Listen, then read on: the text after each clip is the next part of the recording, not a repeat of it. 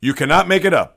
Jets quarterback Aaron Rodgers suffers a season-ending Achilles injury to shatter the hopes and expectations of a big season. What does this mean for the franchise, the quarterback, the backup quarterback Zach Wilson, the Players Association pining for grass instead of field turf, and the league on a whole? As I dive in on the aftermath of this unfortunate circumstance, I'll take a look at the teams that need to rebound in Week 2 and a lackluster Week 3 in college football. An enormous series for the Rays as they invade Baltimore for 4 games this weekend. The Max Scherzer experiment in Texas goes awry, plus the Mets get their man in the front office.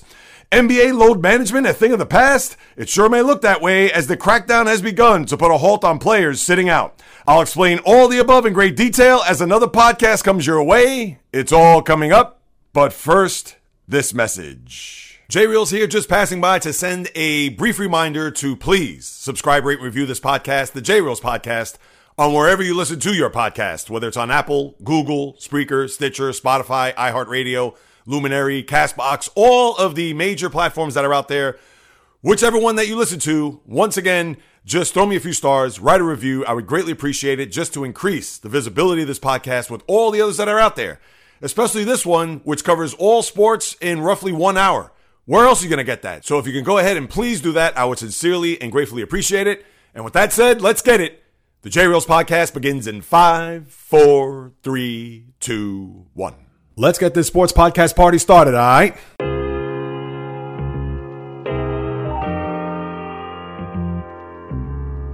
The J-Reels podcast. Why don't you wait until July 1st to make an announcement? What a disgrace. He can rack up all these numbers in October, November, and December, but what really counts is let me see this in January. The sports rebel without a pause, delivering fast-paced, jam-packed sports talk like no other. Listen, I gotta call it as I see it. He is not a good player. I'm sick and tired of having to deal with the disappointment of this franchise. When does it stop? And yes, another winter that I can sleep in peace. Coming correct, directed, in full effect. Let's get it. This is the J-Reels podcast. Welcome aboard. What is happening, my good people? Greetings. How are you? How's it going? How's everybody doing out there? What is the latest and greatest? Hope everybody's doing well, feeling fantastic, in excellent spirits. September isn't slowing down as we're already halfway through the month and entering officially the final week of summer. The sports world isn't taking any breathers as there's plenty to uncover over the next hour, as this is the J-Reels podcast with your host, J-Reels. For my first timers, welcome aboard. And for those who've been banging with me going back to the very beginning, somewhere in the middle, or even as early as this past Monday, I welcome you guys and gals back. And I wonder what has happened in the world of sports over the last, 60 hours or so? Ah, yes. I know it's been a few days, and even if you follow me on social media, you know I've posted aplenty as to what took place there on Monday night. And that's the one thing that, as a sports fan, you can never ever predict.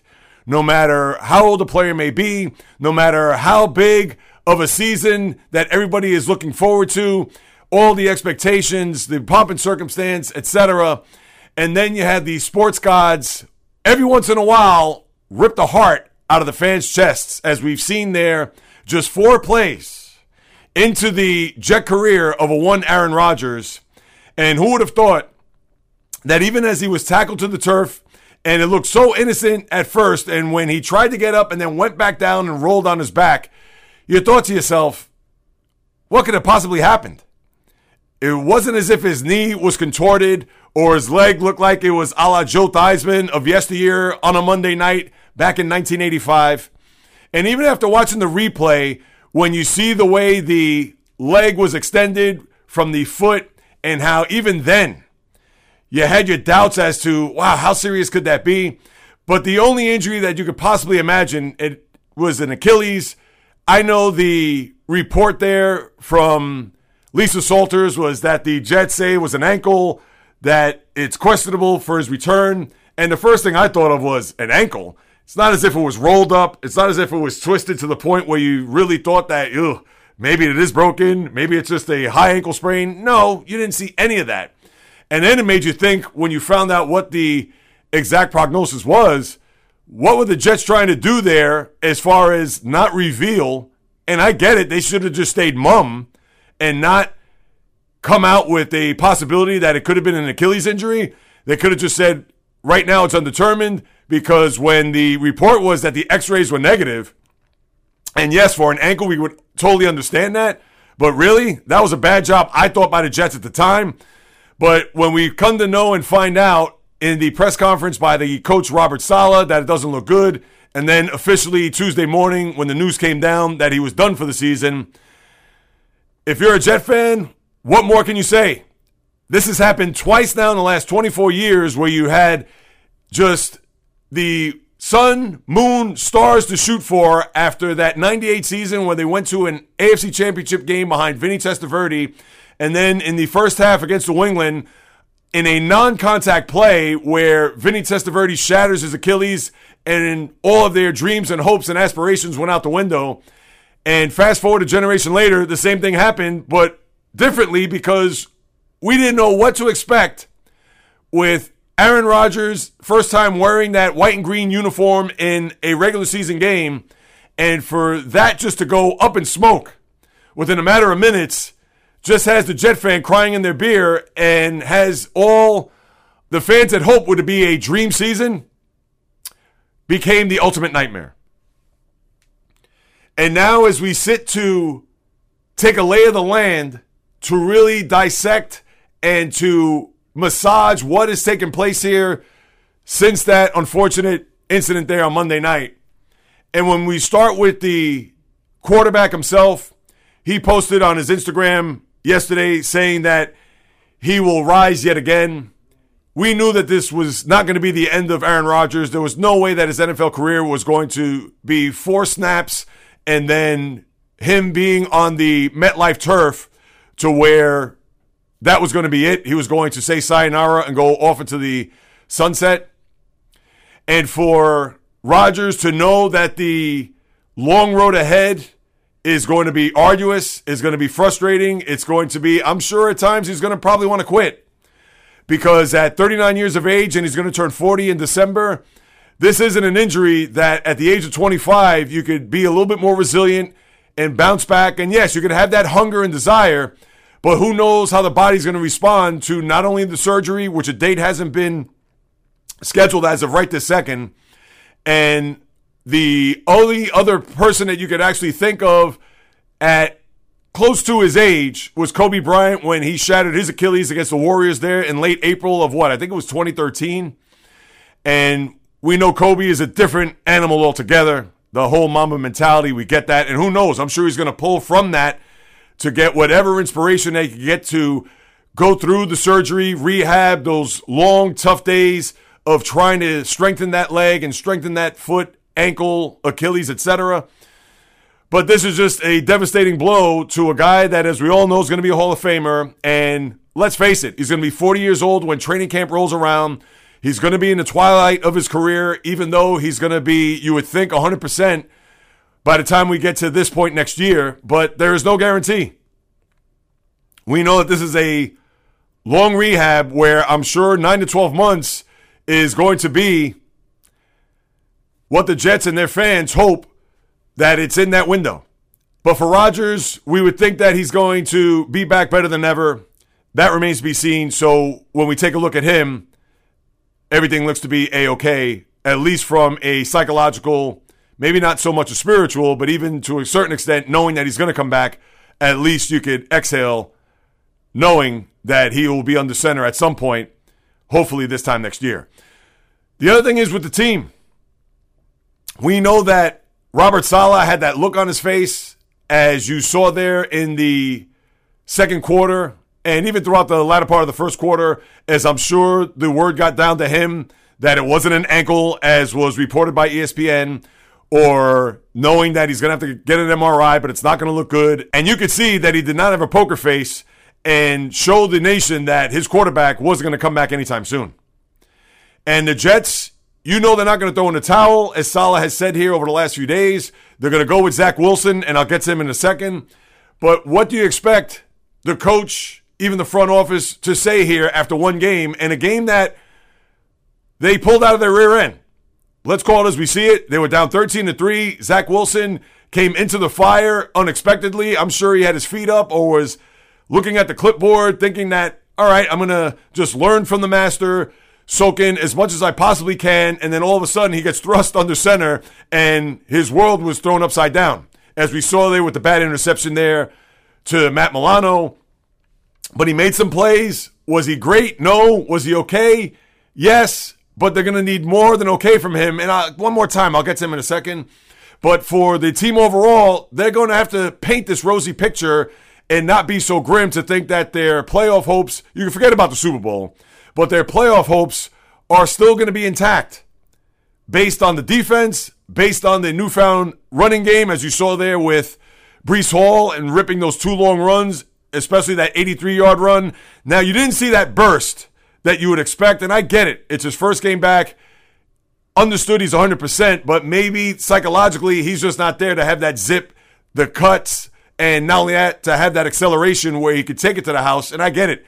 When you get the ball at the 5-yard line, and even to go 83 yards, that's still a gigantic run. But we would think as the season goes along with him and Dalvin Cook, if they could both stay healthy and that offensive line could gel, maybe the Jets can do big things. Maybe they could still win that road game in the wild card round and get to a division round, as a lot of people expect.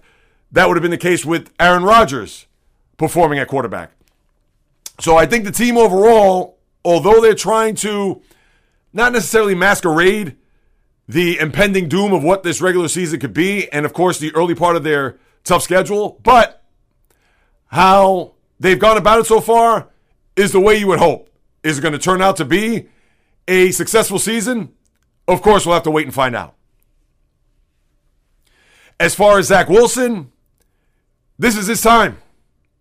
The Jet fan is going to finally see, unexpectedly of course, but finally see what they've got in the former number 2 overall pick.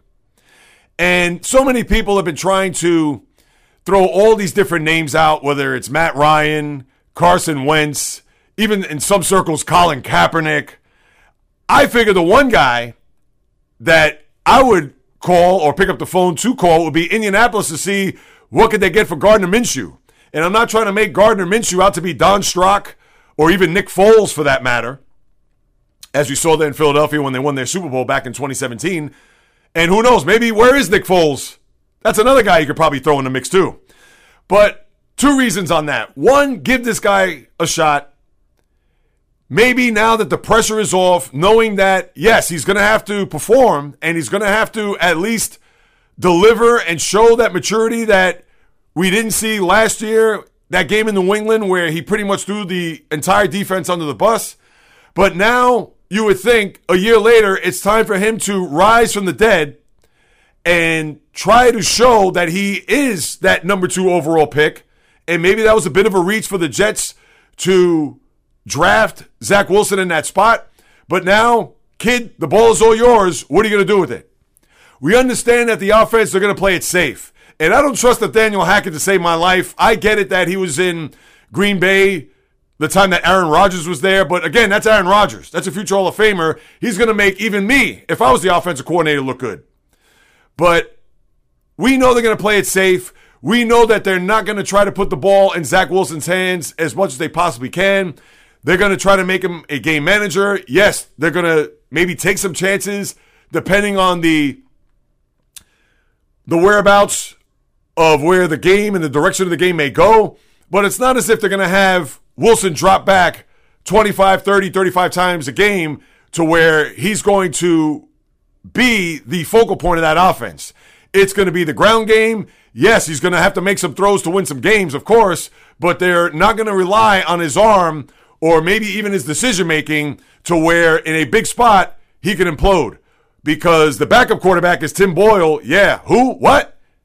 There's no way that he's going to be the guy that's going to come in there to save the day.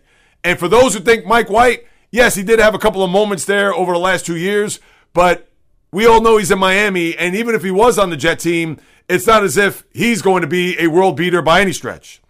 And when I mentioned Gardner Minshew, yes, he I think would be a better fit than the aforementioned guys, but it's week 1.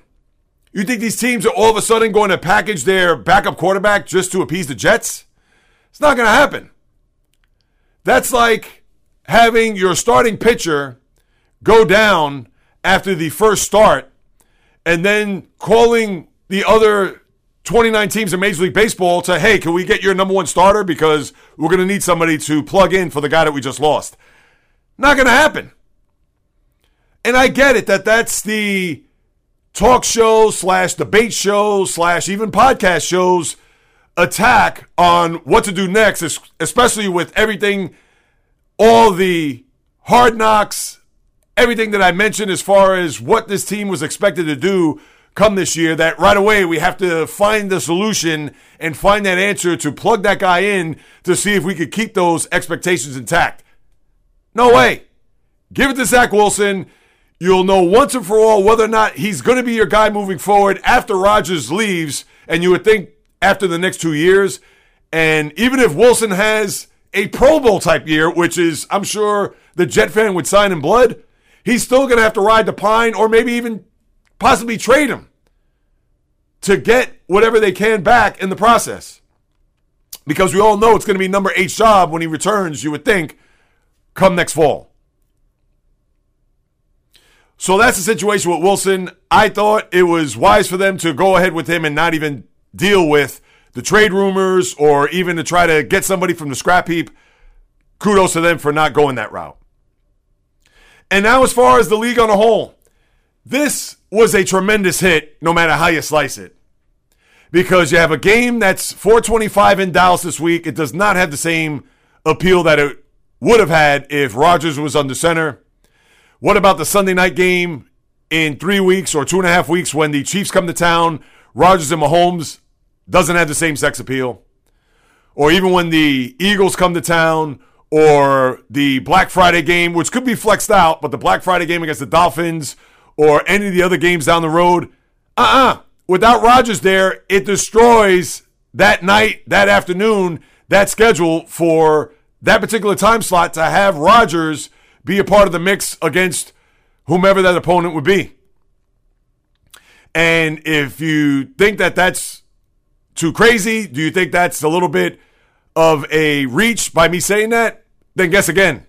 We all know that the quarterbacks drive this league, and Rodgers is one of your top guns. So for the league to think that, well, life moves on, hopefully the Jets have a big season, but when you get later on, when the Jets play Cleveland on a Thursday night, or when they have to go on that Black Friday game as a standalone game, and let's say the Jets are, I don't know what week that is, but let's say they're 5-6? Is that really going to be a game that a lot of people are going to wrap their arms around, having their leftover turkey or going online all morning for their Black Friday shopping? I don't think so.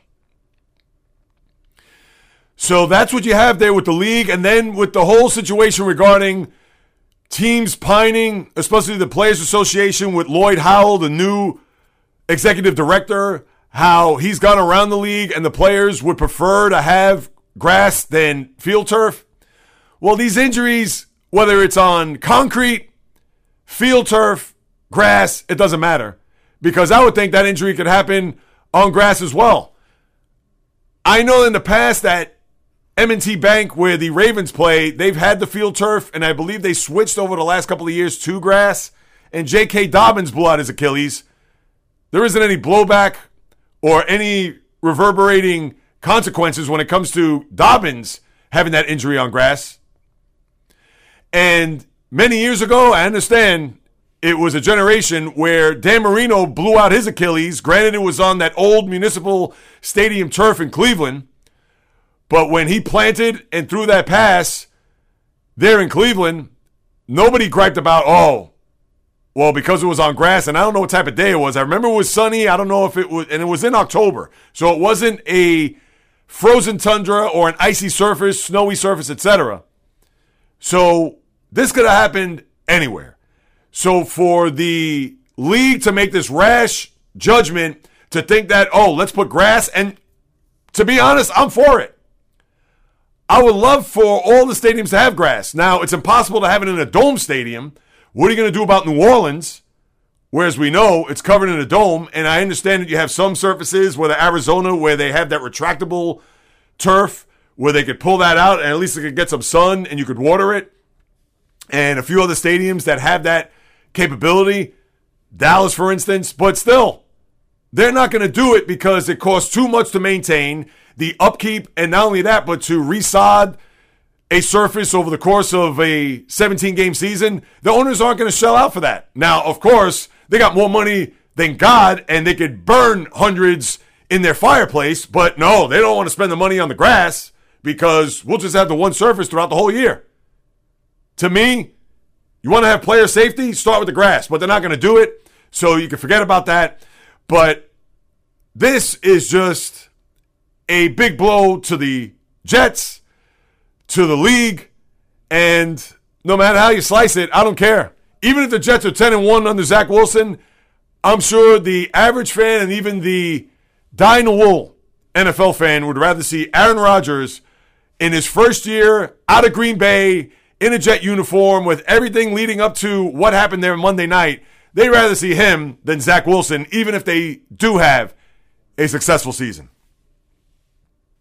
And then lastly, you would think this Jet team is going to use this to rally the troops and respond. And as I mentioned, even a couple of weeks prior to the NFL preview and prior to me even waxing poetic about Rodgers and his impact that he would have with this organization, the AFC, etc., the one thing that this team has, now, no, it's not what DJ Reed said as far as them being compared to the 85 Bears, but they do have a very good defense, a top 5, maybe even a top 3 defense. If they play what everybody's expecting them to play, they could still have that big season. Now, not to compare them to the 85 Bears or the 2000 Ravens or even the 2002 Tampa Bay Buccaneers, but if they could remain healthy, have that season, and have the ground game that could be just a linchpin for their offense and not have to put the onus on the quarterback, they could have the year that a lot of people thought they would have, which is make the postseason, maybe win a wild card game, and then fizzle out, I don't want to say fizzle, but lose in the divisional round. I'm sure if you're a Jet fan right now, you would sign up for that in blood. But as we all know, you still have 16 more games, a tough first leg of the schedule, and all you could do is just watch, see how this is all going to unfold, and where this team will end up come week 17, whether that means they're on the cusp, whether that means they're already locked in, or another lost season for the New York Jets. And before I get to week 2 and the teams that need to rebound, a couple of things revolving my beloved Steelers. And as we all know, that was a disaster there against the Niners on Sunday, but I have to throw this in the mix. It could probably get worse because you're not going to have your defensive anchor on that line, Cam Hayward, as he's going to be out for several weeks with a groin. And on the offensive side of the ball, the same goes for Deontay Johnson. Yes, he's not the key factor of that offense. We all know it's the quarterback, and he's going to have to play better. But Johnson, their big target, he's also going to be out several weeks with a hamstring, as we saw him crumble to the turf there in the second half. So the Steelers, who have a huge game, and I'll segue that to the week 2 schedule, they are one of the teams that need to rebound in the worst way because they could only play a lot better than they did there Sunday against the Niners. And think about this. You have both Pittsburgh and Cincinnati that had putrid performances there on Sunday, and both have division games in their building that need to rebound in the worst way. Why? Especially for the Bengals, because they do not want to go 0-2 to start off the year, which they did last year, and even though they came back and made it to the AFC title game, but if the Bengals were to lose, they'll already be 0-2 in the division. Where the Steelers, they'll host Cleveland on Monday night in a doubleheader. They don't want to go 0-2 and, of course, go 0-1 in the division at home against their rivals just 2 hours outside of the state lines there from Pennsylvania to Ohio. And Cincinnati will host the Ravens as Baltimore comes into their building. So those are two teams that certainly need to get back in the win column. If that's the case, everyone in the division will be 1-1, and then we can take it from there. So those are the two games that I'm going to look at to start off this week. Baltimore at Cincinnati, and then Cleveland at Pittsburgh late there Monday night as the 8:15 matchup will be the double dip there, ESPN, ABC. I also think the Giants, they need to rebound in the worst way after that just god-awful, avert your eyes performance there on Sunday night against the Cowboys.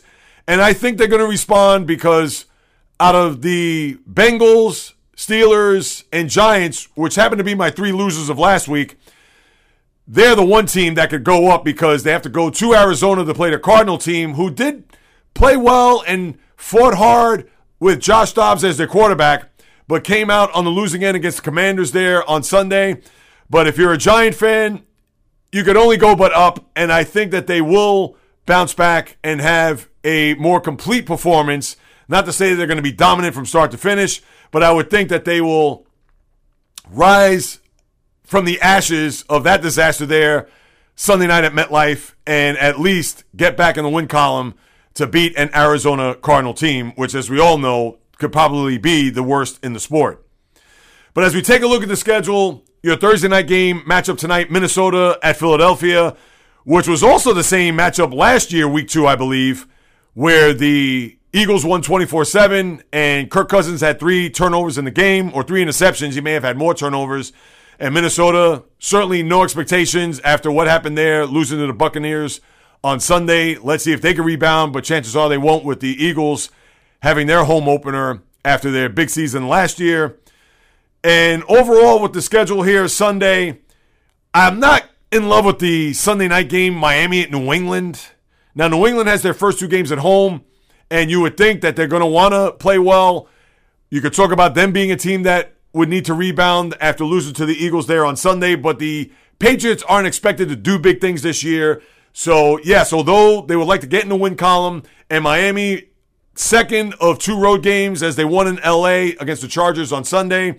But I'm not in love with that game. I understand they got to give New England some shine, but not in love with that. Your 4:25 Sunday, Jets-Cowboys, as I mentioned before, certainly not the same matchup that we would have hoped if Rodgers was playing. Of course, Giants at Arizona is your 4:25, or it's a 4:05 game. The Niners, back-to-back road games themselves. They go to L.A. That is also your late cap. Your 1 o'clock games, Kansas City at Jacksonville, I would think is your highlight game based on Kansas City losing last Thursday night and Jacksonville winning. So you know it's going to be hot down there in Jacksonville. The humidity is going to be high. Jacksonville's going to wear white, so the Chiefs will wear their red. I get it to have that psychological advantage to wear the darker color, and not that red is that dark. It's not as if they're wearing a black jersey, but whatever Jacksonville could get from an advantageous point, we understand. And then you have the other games to round out. Baltimore, Cincinnati, as we discussed. Can Vegas go 2-0 after Buffalo losing there the other night? And that was a tough loss. Josh Allen, I understand, probably gave the Jets that win more so than the Jets winning, but they did have to return a punt to win the game in overtime. But understood, Josh Allen certainly has to turn his fortunes around because he has not played well going back to last year when he gave up a lot of turnovers. And I understand he's still throwing his body out there, taking shots. But we understand that's his DNA. He's going to try to get first downs. He's going to try to sacrifice his body for the greater good. And I understand that's not a good thing long term, but that's how he's going to play, where you saw Sean McDermott, the coach, point to his head to say play smart. Chicago at Tampa Bay, Chargers in Tennessee, Green Bay at Atlanta, which doesn't look too bad right now. Both teams are 1-0, and can Jordan Love continue his success from week 1? Washington at Denver. And then you have Monday night, Saints at Panthers, 7:15, followed by Cleveland at Pittsburgh. I would think Buck and Aitman will be in Pittsburgh for that game.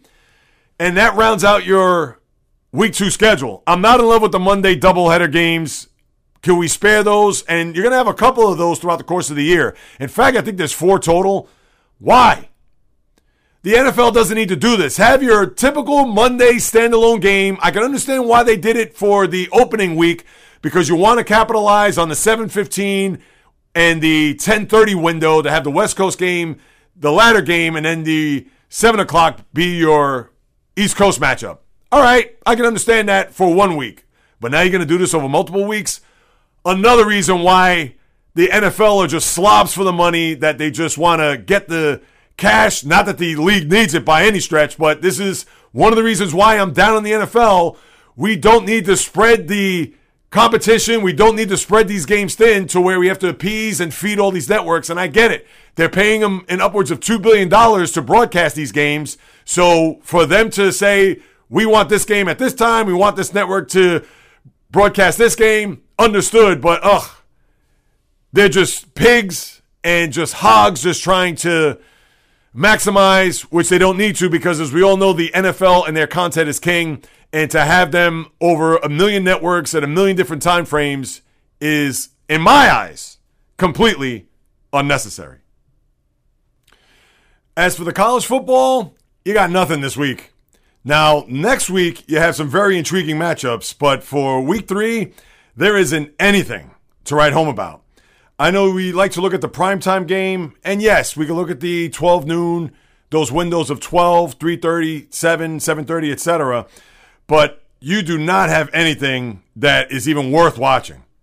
Why does ABC have Pittsburgh at West Virginia is beyond me, but when we take a look at some of these matchups, Wyoming at Texas, Oregon hosting Hawaii, and that's later on.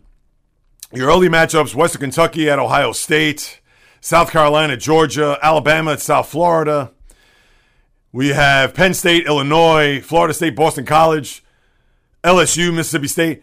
Yeah, these are games that you would think they're going to be blowouts, and that at least that's one day on a college football weekend that you could bypass and get into other things. Now, one more time, the following week, you really have a lot to chew on. And also Colorado State and Colorado. We know Deion being the big story that he is, and wondering if that's going to be a trap game, considering they have Oregon and USC on the horizon. And as I mentioned, the following week, from this coming Saturday, is going to be quite a few that's on the docket, including that Oregon and Colorado game. You have UCLA and Utah. Just to take a quick peek at that, Florida State, Clemson. Remember, that's going to be, if Clemson has any chance, and they're out of the top 25 as it is to begin with, but that's going to be a litmus test for the Seminoles to go in to see what they could do against Clemson. Ole Miss, Alabama. So you have some games next week that we could certainly look at, dissect, and analyze come the following Monday's podcast. But this week, you got zero.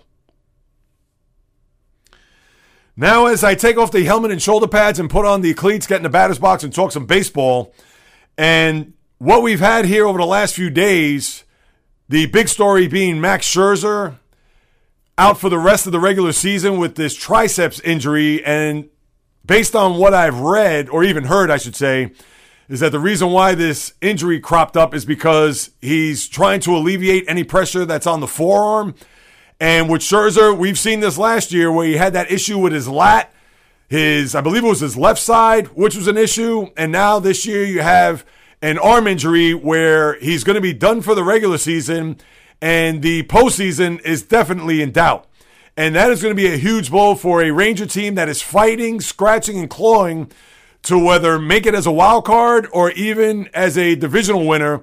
And we know their road ahead, 7 of those final 10 games against the Mariners, which will probably be for whether a division or even for a wild card spot for that matter.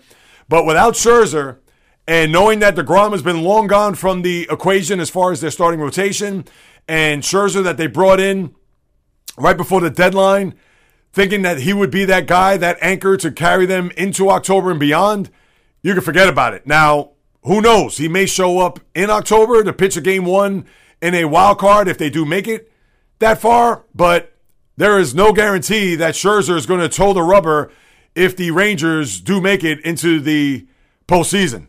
And I tell you, if you're a Ranger fan, the 15 of you out there outside of Texas, I'm sure you got to be stewing, wondering where the season has gone, considering you were in first place for about 4 months, and these last few weeks, although have played better, and beating Toronto, which is good for you guys because you have a tiebreaker advantage over the Blue Jays if you happen to tie at the end of the regular season. Remember, there's no game 163. So that does bode well for the Rangers in that regard. But we know that they have a lot of work ahead of them, and not having their ace that they've imported from New York just a month and change ago is certainly a huge blow for any chance of them not only getting to October, but having that deep postseason run. So that is story number 1.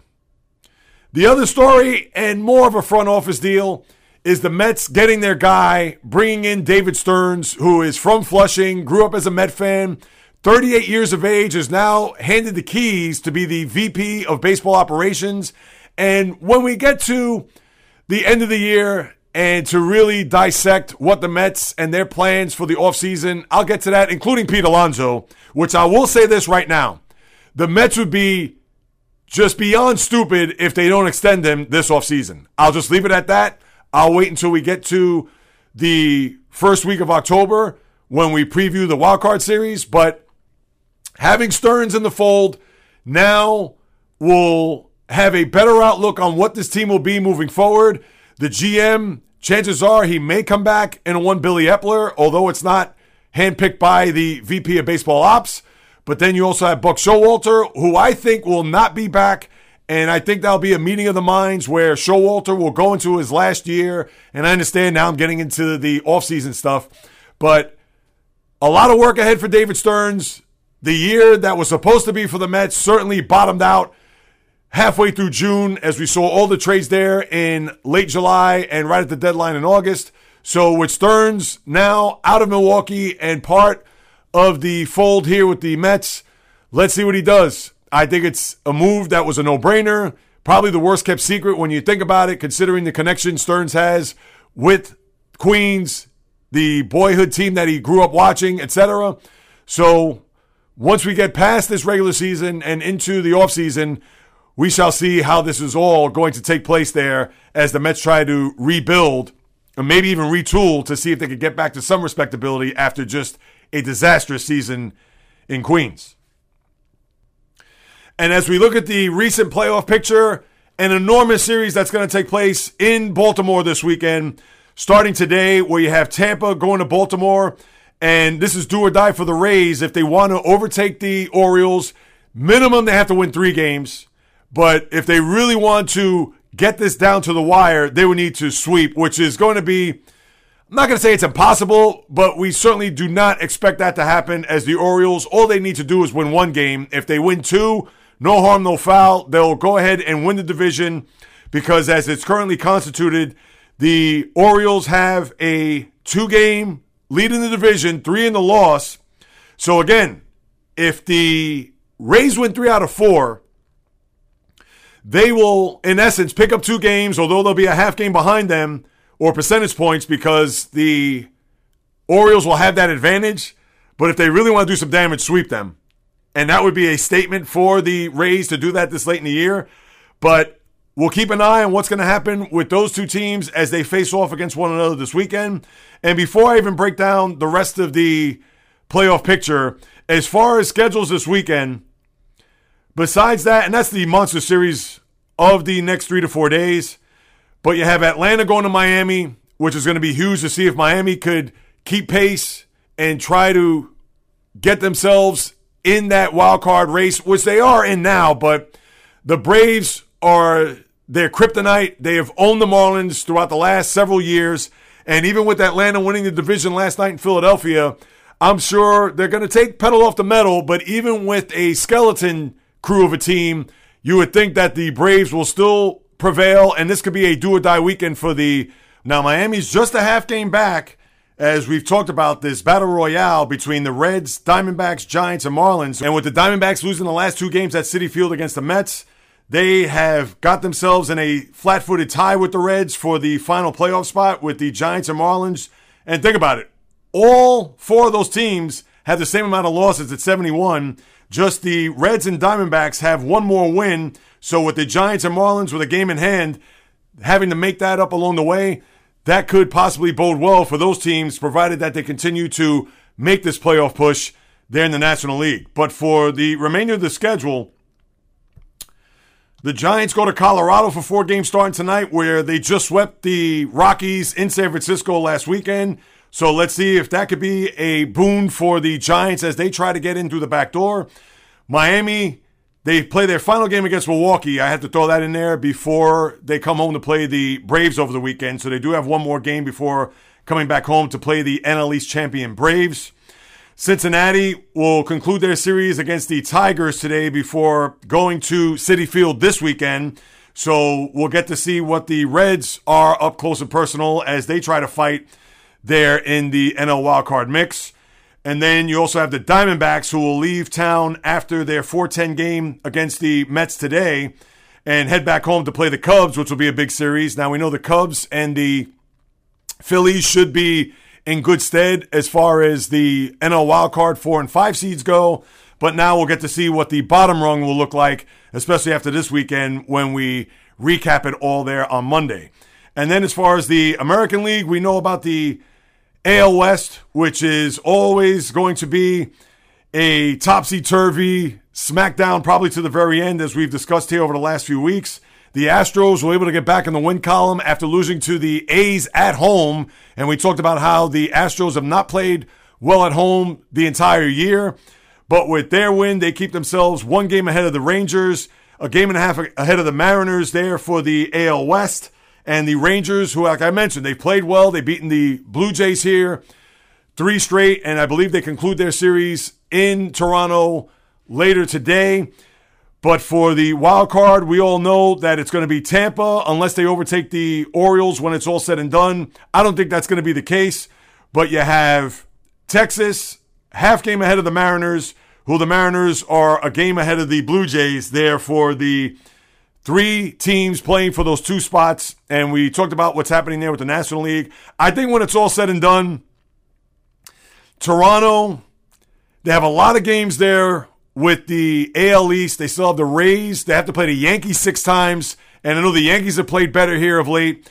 So I think it's going to be tough sledding for them. They're going to have to get hot, quick, fast, in a hurry. I think both Seattle and Texas will make it, although Seattle and Texas, who knows? One of those 2 teams can knock each other out based on those 7 games in the last 10 days of the season, and maybe Toronto could capitalize if they play relatively well. Maybe they could sneak in, but I think Toronto, with a tough schedule and even with those matchups there to conclude the season with Seattle and Texas, I still think they'll find a way to get in, and Toronto will be on the outside looking in. And the National League, to me, it's a coin flip.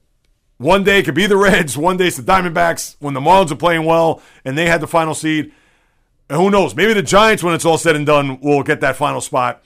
And I think for baseball, maybe they'd rather see the Giants because baseball fans and even regular sports fans know the San Francisco Giants more so than the Reds, Marlins, or Diamondbacks. But we shall see. We're 2.5 weeks away from the end of the regular season. You know I'm going to be all over this as this will continue to play out in front of our eyes as we get toward the end of the regular season.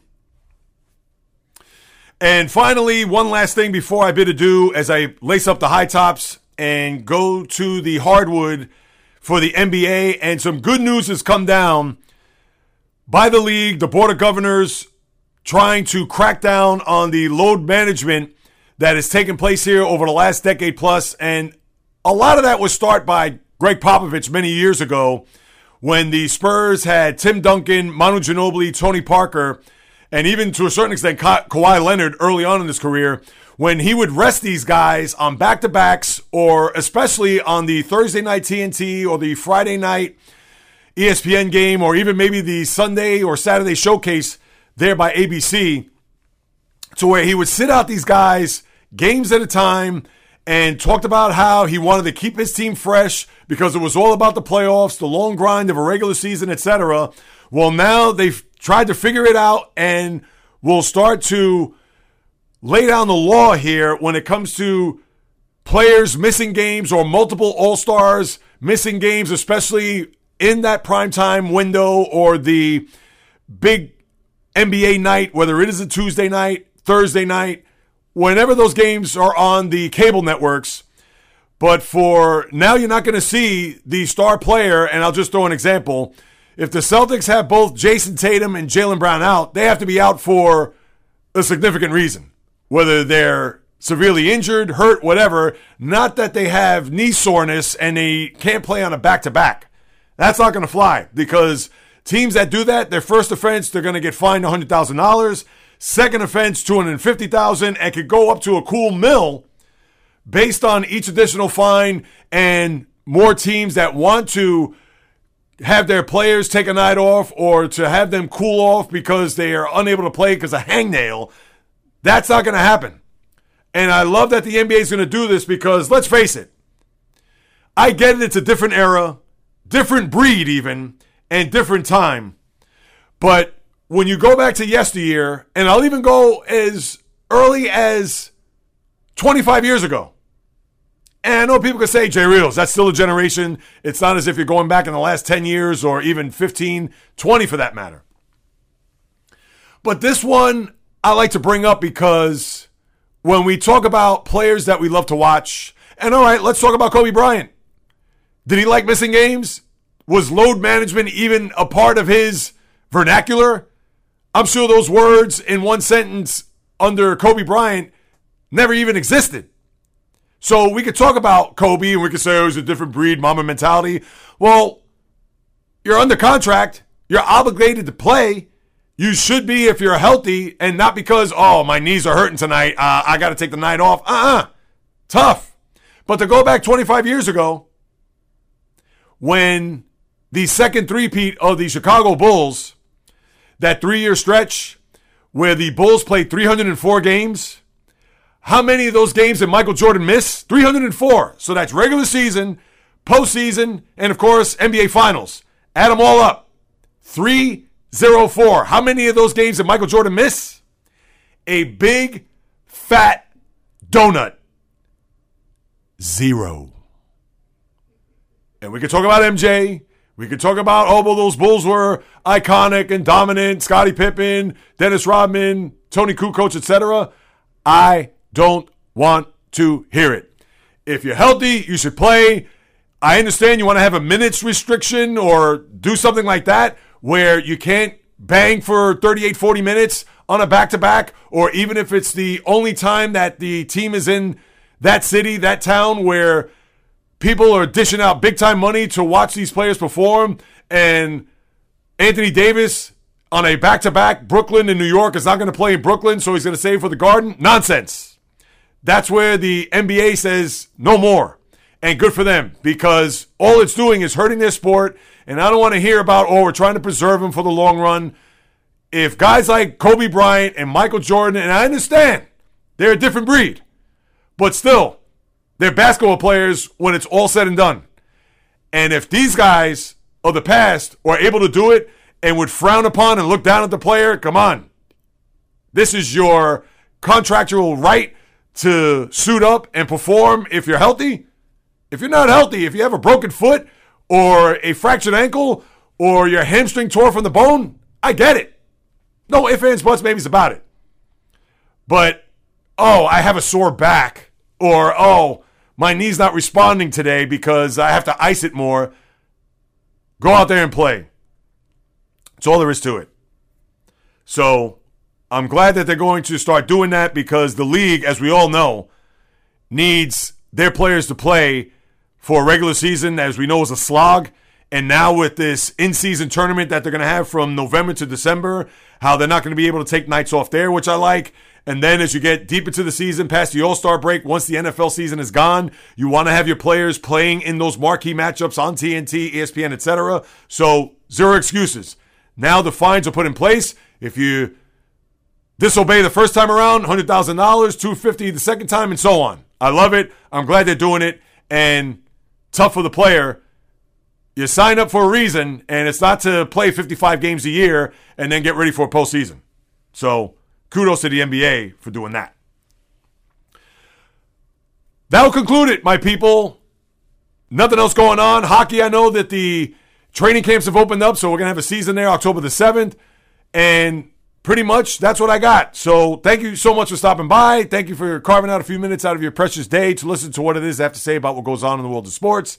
If you haven't done so, like I mentioned at the top, please subscribe, rate, review, throw me a few stars, write a review on your favorite podcast platform. I would sincerely and gratefully appreciate it. And if you want to hit me up with a question, comment, suggestion, you could do so at the following: on my YouTube channel, @JReels, Instagram, TikTok, Facebook, The J Reels Podcast, Twitter or X, JReels1, just a number, or the old-fashioned way, the JReelsPodcast @gmail.com. Please hit me up. I'll be more than happy to follow up with you guys and gals, because whether you do or do not know, this is why I love to talk about people. It's in the blood. It's in the DNA. As I like to say, sports was every fiber of my being. Passion, fire, fury, energy. With my thoughts, opinions, feelings, analysis, critiques, praise on anything and everything that happens on the world of the diamond, ice, gridiron, hardwood, golf course, racetrack, tennis court, boxing ring, octagon, you name it. From my lips to your ears, from my heart to your soul, from where I am to wherever you are, the J-Reels podcast always comes correct, direct, and in full effect. From the South Bronx, the South Beach, the South Central, the South Pacific, and all points beyond, peace, love, and God bless everybody. And until next time on the J-Reels podcast, on the flip, baby.